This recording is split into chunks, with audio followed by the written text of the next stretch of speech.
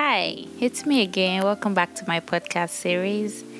Thank you to everybody that has been listening so far. If you just joining, thank you for joining as well. This upload is for you. So, in this episode, I just want to address something real quick. You know that word peace and its effect in people's relationships? Yeah, that's what I'm going to be talking about.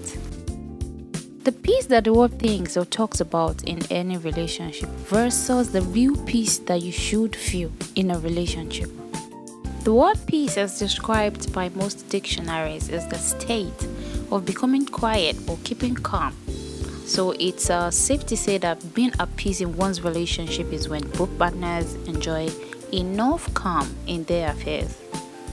So there's this phrase that everyone seems to have on their lips: giving peace, giving peace, giving peace, peace, blah blah blah. Okay, obviously everyone wants to enjoy peace, but I would love to point out that people shouldn't mistake this for keeping quiet, especially when there is an issue that needs to be ironed out. I would employ men not to hide under this pretentious language as a way of running away from clarity when issues come up. I understand that you want to be his peace babe, but you need to remember that it is your prerogative to have your mind settled. You need your sanity as much as he needs his peace. You don't expect me to keep quiet in the name of being your peace man when there's obviously a controversial topic on ground. Say I saw you in a compromising position. I'm gonna need you to explain, bruh. So I think there's something about some men that make them feel you should be mute as long as maybe they're able to give you money, and that boils down to us ladies doing better. Whatever you do, try and make sure you get your own money. I mean, this is 2020. I'm not saying don't take his money. Who wouldn't? But then, once he already knows that you're not just with him because he can give you stuff, once he realizes that you can get stuff done on your own too, then there'll be liberal grounds for you guys to discuss stuff. Don't let him silence you because he's got to do in the name of having peace. People must grow up and get rid of the sense of entitlement that people have, thinking that the world owes them favors and handouts. Then they go about throwing tantrums when they don't get their ways. Only helpless infants are permitted to have that kind of sense of entitlement. Work for what you want. You need to sow if you want to reap. And it's the same in relationships. You need to give peace if you want peace, actually.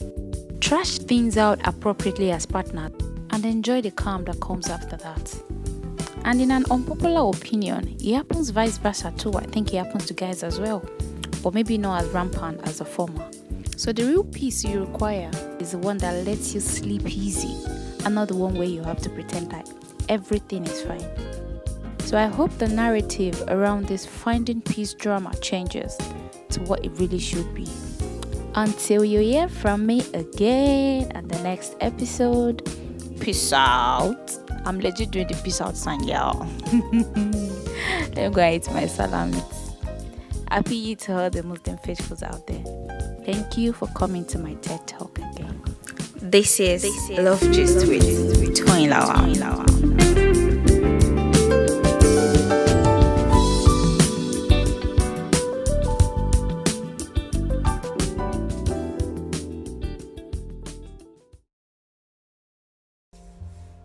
Hi people, how are we all older now? Welcome back to my podcast series. It's Love Just with Toyin Lawal. So today I came for the guys. I don't know, I think I'm a little upset.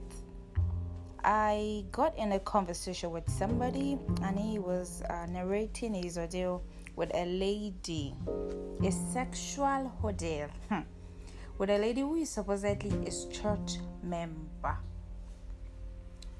Today, the topic is going to be, why do guys kiss and tell? Why do you guys do it so conveniently? Like, really? What's up?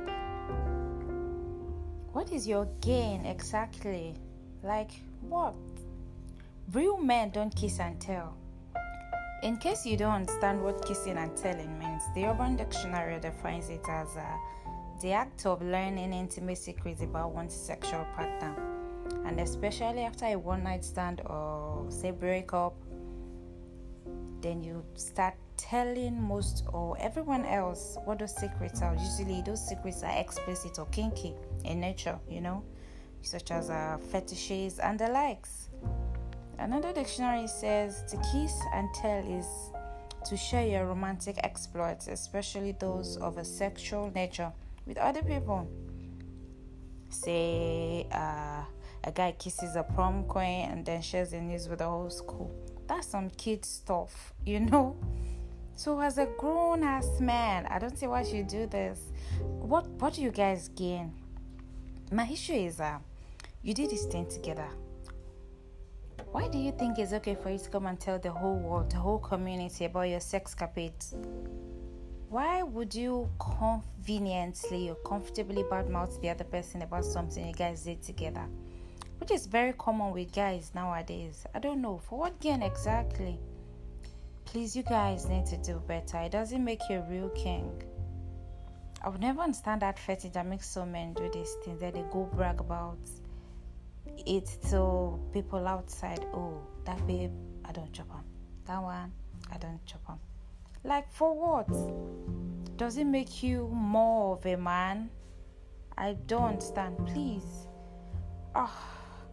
I'm just gonna keep it short on this episode though, because I think I just came to vent about this improper movement. It needs to stop. So thank you for always coming to my TED Talk. And hopefully I won't be venting on the next episode. Bye guys. This is Love Gist with Toyin Lawal.